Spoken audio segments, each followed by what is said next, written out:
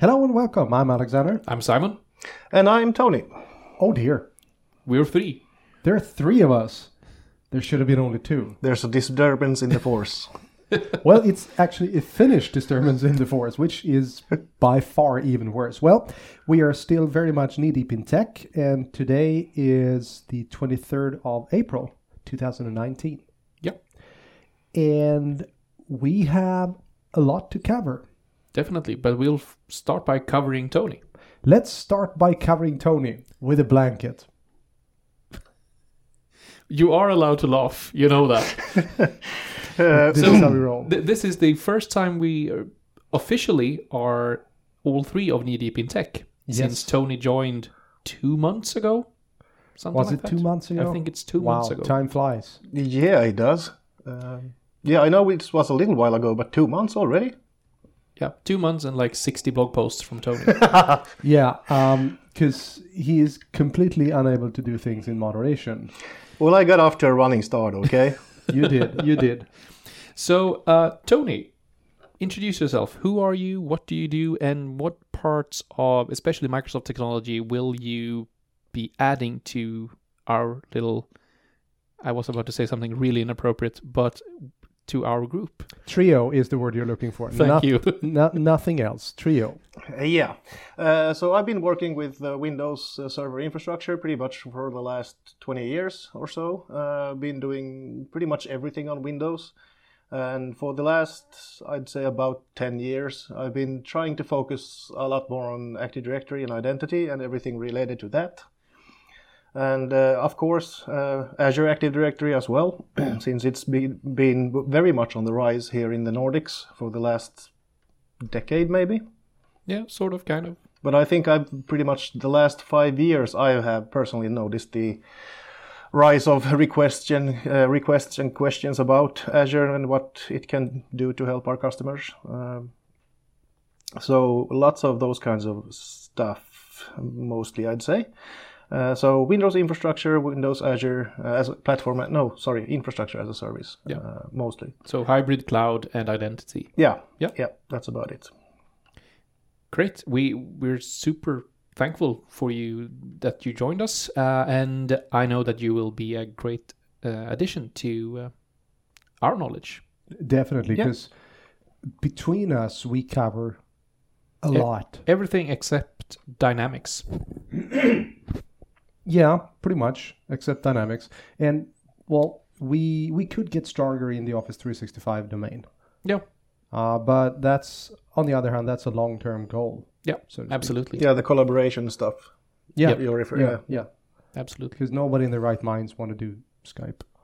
Yeah, or client pretty much. But yeah, we have Simon here, so he takes care of that. Yeah, stuff. He said in the right mind. Exactly. So we're covered there. Right. Speaking of right mind, I have a very, very weird story to tell. Yeah. So a couple of weeks back, or actually a couple of months back, William from Germany reached out and said, there is something wrong with your recording.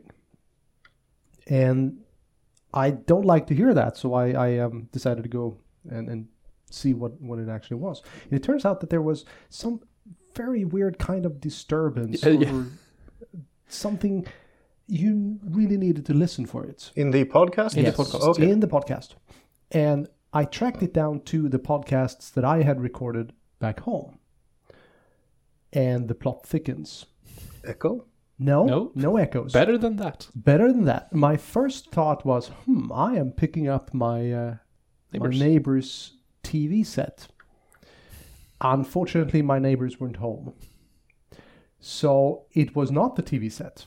But I very vividly heard some presenter voice. And then came the commercials. And I started thinking, what on earth is going on? So I decided to call my father, who's spent the last 30-ish years working with radio and radar, and ask him, do you have any idea what's going on? He started with no, and then he started laughing. And he said, look out your window. And I did. And what do I see? Well, my apartment is maybe 400 meters from the water tower of Linköping, which is situated, as most water towers are, on the highest point of the city. What do you also put on the highest point of a city? Radio A antennas. huge ass Yes. radio antenna, and the most powerful transmitter in the city, 400 meters away from me. So it turns out that my XLR cabling worked as an antenna. Which, after Alexander had told me about this, we did a new recording where Alexander was at home, I was at home, and after a while, I could actually hear the radio presenting voice, the music, the commercials in his recording Yep. while we were speaking. But again, since my father knows radio, he told me how to get rid of this, and that was putting ferrules around the cables in specific instances. Not ferrets. No ferrets. No ferrets. No ferrets were harmed during this. In making of this podcast. No. So yeah, that was quite an interesting find, and I was not expecting that. No, I actually told my wife about this yesterday, and her first thought were, so do you have to pay royalties to the radio channel which you picked The up? answer to that is hell no. Absolutely not. So something everyone should be aware of when making any kind of audio recordings close to a water tower with a huge antenna, use ferrets. Use ferrets. No, use ferrules. Quite a difference. Definitely. Anyway. Moving on. Yes. So, I think that Tony should be next up with some news from hybrid infrastructure. Sure. I think that there was a pretty interesting release, actually. I think it was about, what is it now, the 23rd? So about 3 weeks ago. Yep. Windows Admin Center 1903. And for the people who doesn't know what Windows Admin Center is, because everyone should know about it, but Yeah, by now I think pretty much everyone should know about it. There used to be a code name, right? Yeah, Project Honolulu was the Honolulu. initial code name for so it. what is it and how do you use it before you tell us about the news?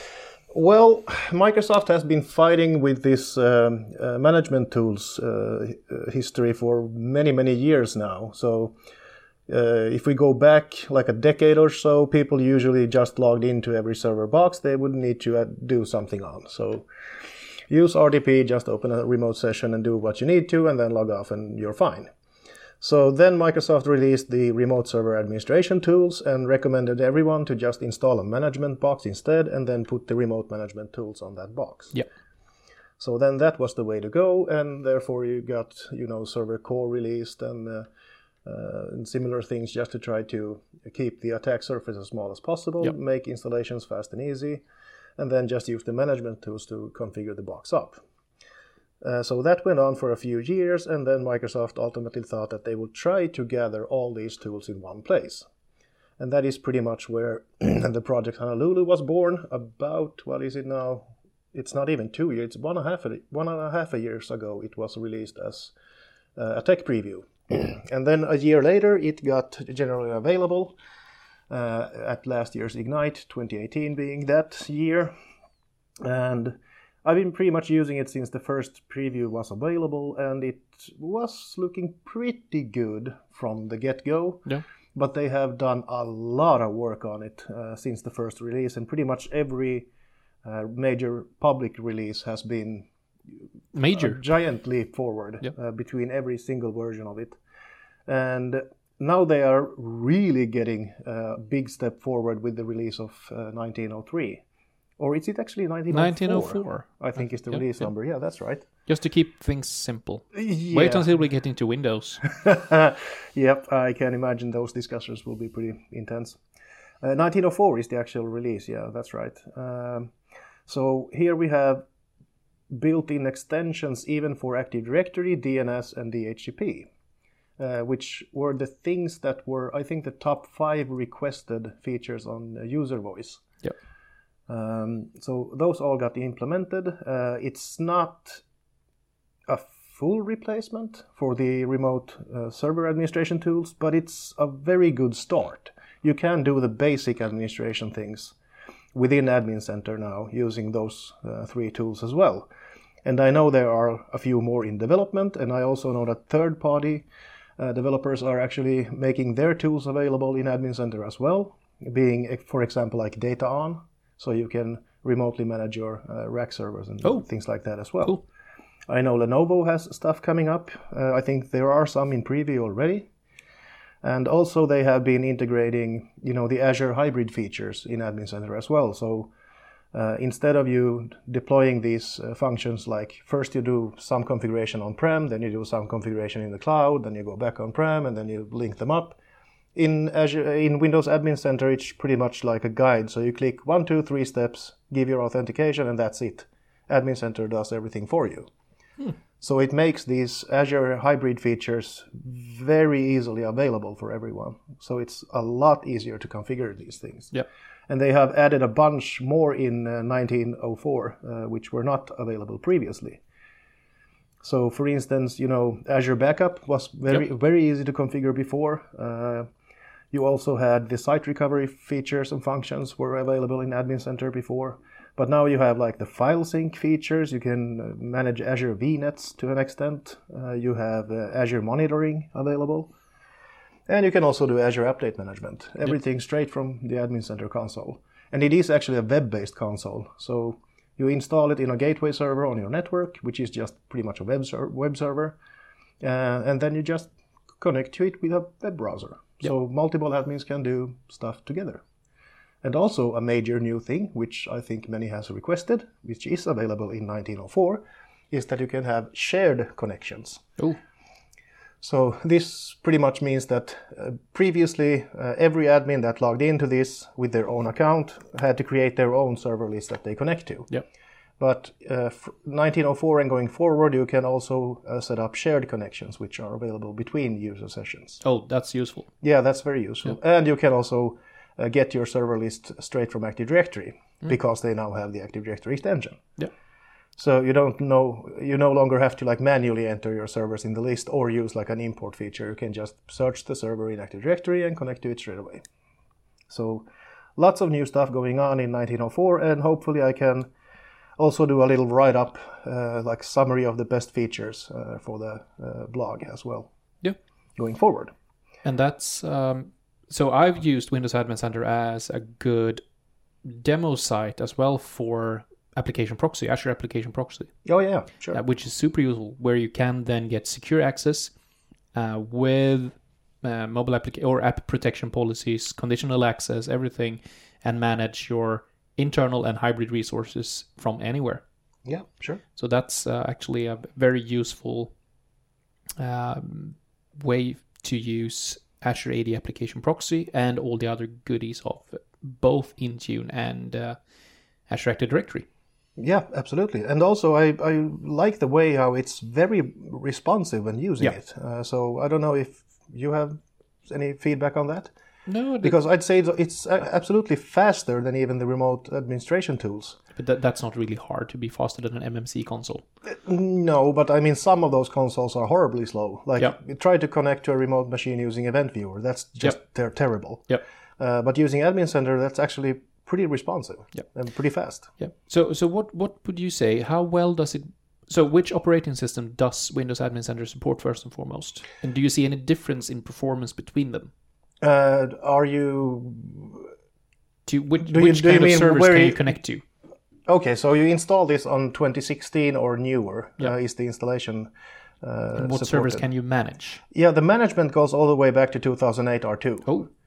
But if you want to go that far back as 2008 R2, you get only a limited set of features. I haven't actually tried that myself, meaning which features are actually available. Yeah. But I can pretty much guess which ones it is. It's pretty much all the WinRM stuff will work and everything else won't. It's just my guess. Yep. Because I know 2008 R2 had very much like RPC still used for everything. Yep. Great. What's new in Power BI? Well, actually not much. What? Really? No, because we are now in between two 2 weeks. 2 months.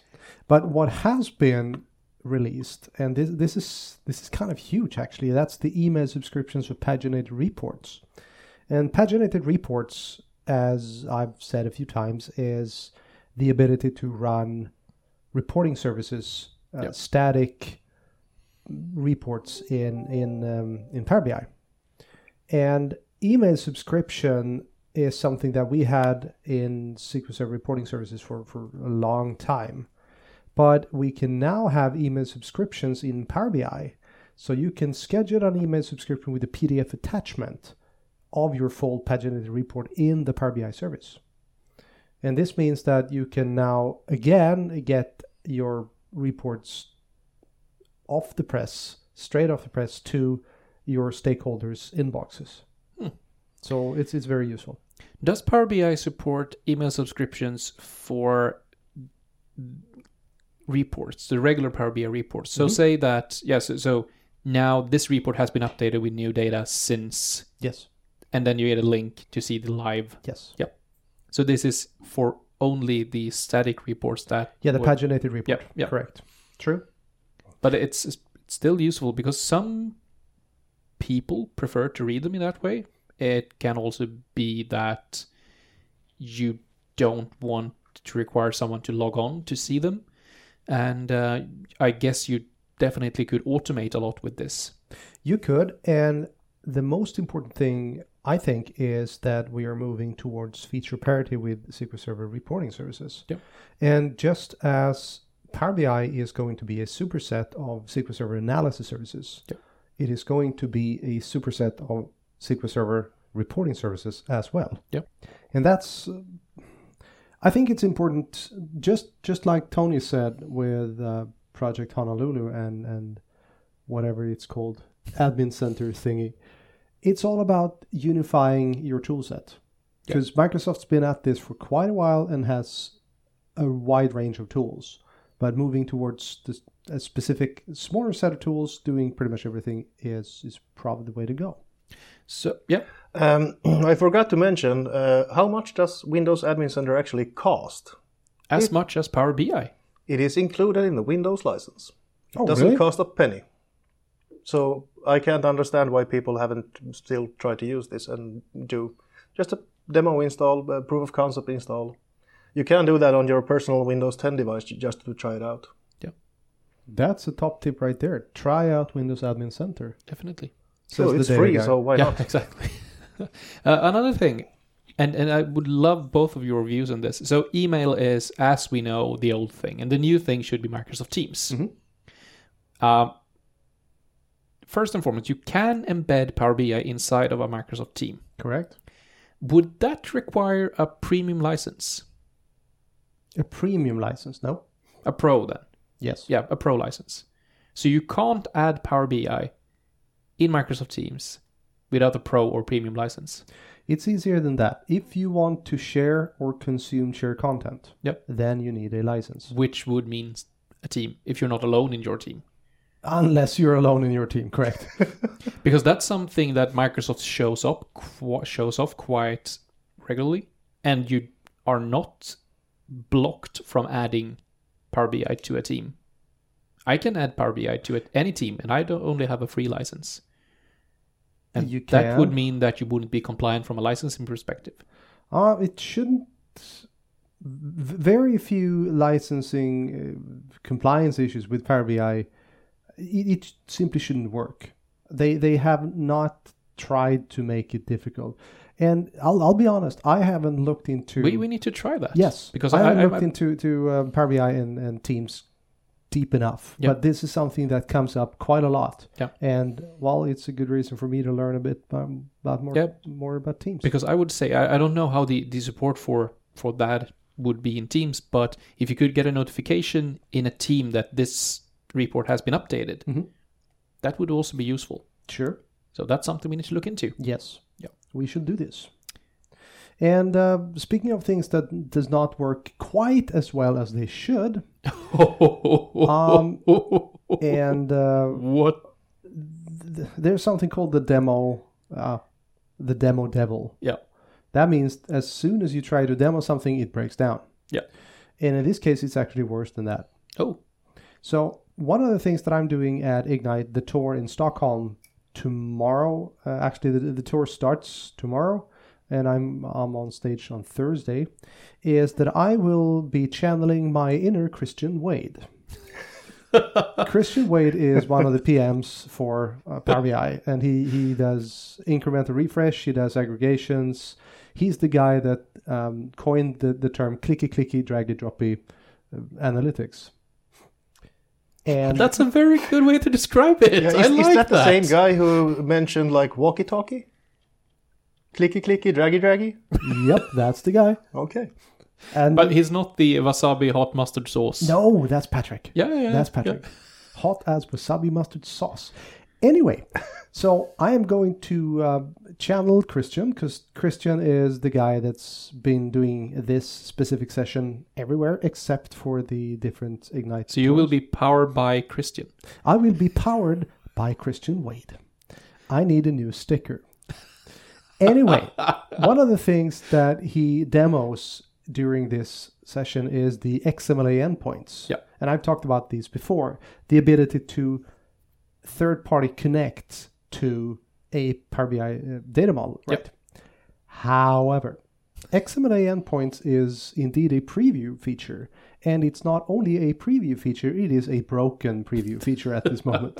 So XMLA endpoints doesn't work. To right any now. endpoint? No, Oh, XMLA endpoints does not work, period. This is a known issue, and it is hopefully set to be fixed by the 28th. yeah. So Oh. we're getting there. Yep. So I'm not going to demo XMLA endpoints. I'm going to talk about XMLA endpoints. But I would say that in a way it's good that preview features fail, because you can say whatever you want about Windows, but if you look at a lot of preview features like Admin Center used to be, they was working just fine. Many of the preview features we are trying out works. Yeah, and I have an issue with that. Yeah, exactly. They shouldn't work as good as they do. Yes, and as they do work very well, Yeah. it makes people complacent. Yeah. There was one interesting thing regarding the Admin Center previews and also the general availability version, actually. So I had an installation issue. I couldn't make an upgrade from a previous 1809 version to the latest one. Yep. So what do? Well, I just commented on the blog post where they announced the version and told them that I can't install this. The installation fails at this point and that, blah, blah, blah. And then there was a guy called Jeff Woolslayer, Yeah. who just answered back and said, could you just please send in the logs for when the installation fails? Which I did, and then it took like, I don't know, maybe a week or something. Then they already posted the answer that this resolves your issue. And indeed it did. Cool. So that's also a very fast way to just get your issue solved. Yep. Be involved in the community. Exactly. Yes, always. And another small quickie. Quickie, clicky. Clicky. That's horrible, Simon. We now have Apache Hadoop 3.0 on Azure HD Insight. And HD Insight is the managed Hadoop installation in Azure. And I'm not sure, but I think this might actually be the first managed version 3 in the wild. Ooh. So, Cool. yeah, there are a bunch of new features, which I will not go into detail on because I will bore you to tears. But it's there. So this may also be a stupid question, and Yes. I would like to speak something a bit about my part of the world later on. But I need to open this up and show how little I know. Is Hadoop still a thing? Absolutely.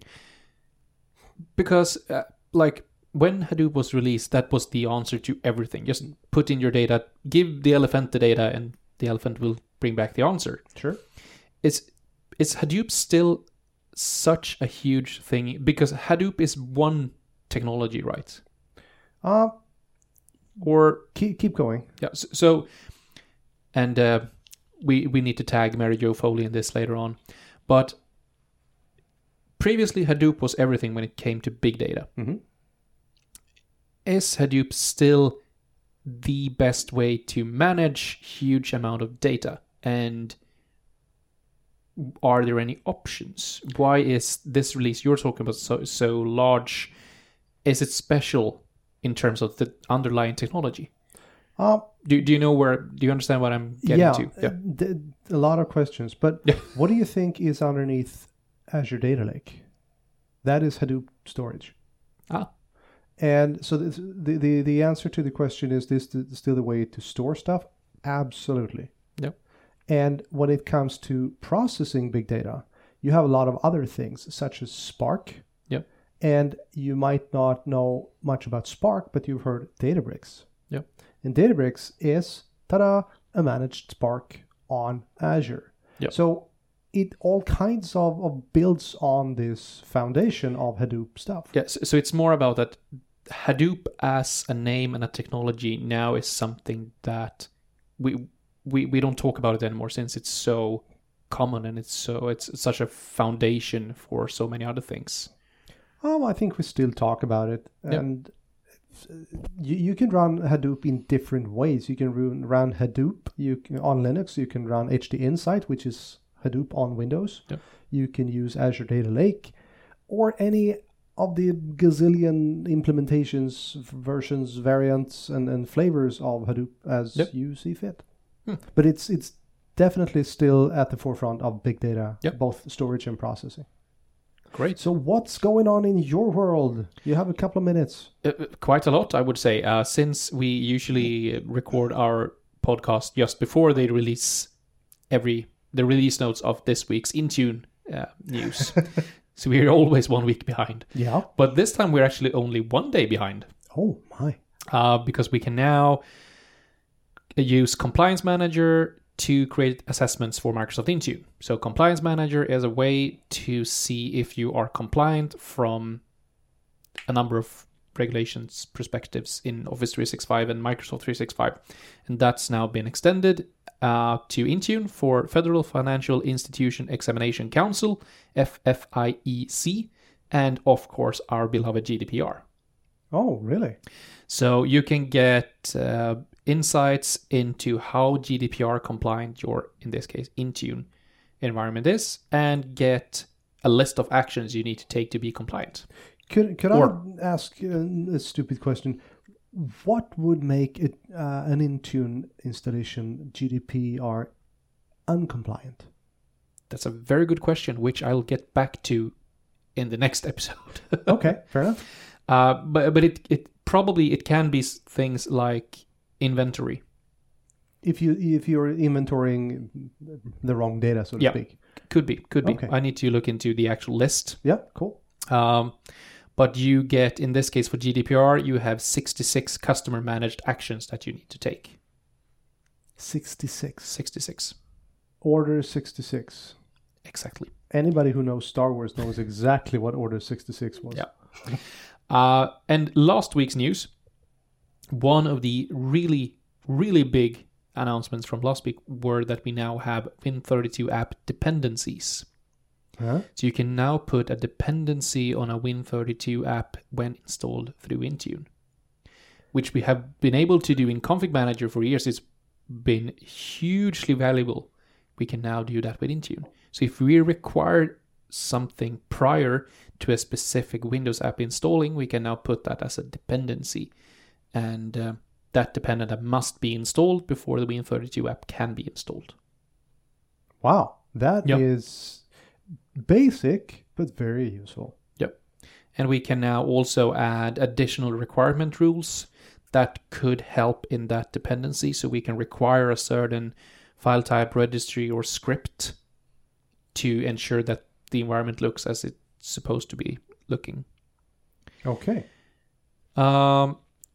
We also have a bunch of new features for Android management, which is really useful. I think that actually Android is now, I would say that I get way more questions in regards to Android management currently than iOS.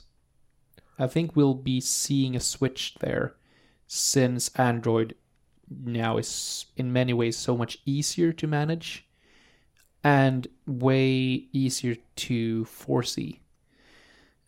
Because one of the other things I would like to mention is that we will see changes to the MDM enrollment workflow in iOS 12. I read about that. Yeah. Could you very quickly cover that before we go? Yeah, so basically so the user now will be required to manually install a management profile where the user will be forced to change between apps manually and manually go to the settings app and install that profile. So it includes like 3 or 4 additional manual steps that the user needs to take before the device is enrolled. Why? No clue.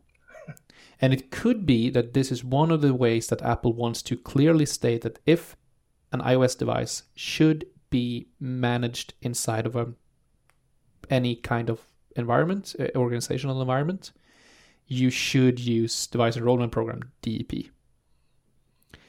And therefore, that actual setup is much easier. But if you do a manual enrollment, as you would in this case, so for a bring your own device or a device that you can't use DEP on, or an already existing device in your environment, then I guess Apple wants to make it clear that this is something that you shouldn't be forced to do with a personal device. And I think that's something I say in my sessions as well, that Apple still, in my opinion, clearly is consumer first. Yes. And they want to be consumer first.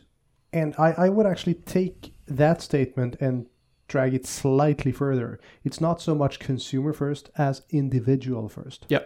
And that has always been Apple in a nutshell. Yep. Individual. But I think this will hit hard. Yeah. Yeah. Because it's not easy currently to manually enroll. And this is the same for any MDM. This is not only Intune. This is all MDMs. AirWatch, whatever. AirWatch, Mobile Iron Good, whatever you want to enroll after the actual setup of the device will be affected by this.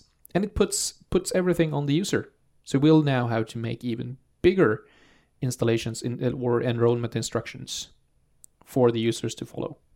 So and this will also it's actually a timer involved in this as well. So you will get a notification where you're supposed to do that configuration, but if it takes more than 15 minutes to complete the enrollment, usually you would do this in one flow, but for any reason, if you fail to do this new manual step, so I'll actually read. When in device settings, users should see an install download profile blade with a red circle badge. They have 8 minutes to install the profile, or they will stop seeing the badge experience. In our testing, after about 15 minutes, the profile is removed from the device and enrollment must be restarted. So they will have 8 minutes when they have a notification, and they will have 7 additional minutes to install the profile. And if they fail to do that, they will have to start from the beginning. And on that definite bombshell, it is. I have one little second more thing. Yes. I just thought about that, and we have forgot to mention Windows 10 version 1903 and also Windows Server 1903 was actually released last Friday. So it is available for download now. Yeah. Oh. And it's called actually the May update, so go figure. Yeah, so it's 1903, released in April and called May Update. That's correct. And on that That's bombshell, it is time to end the show. Thank you very much for listening, and we will see you next week. Have a good one. Bye. Bye.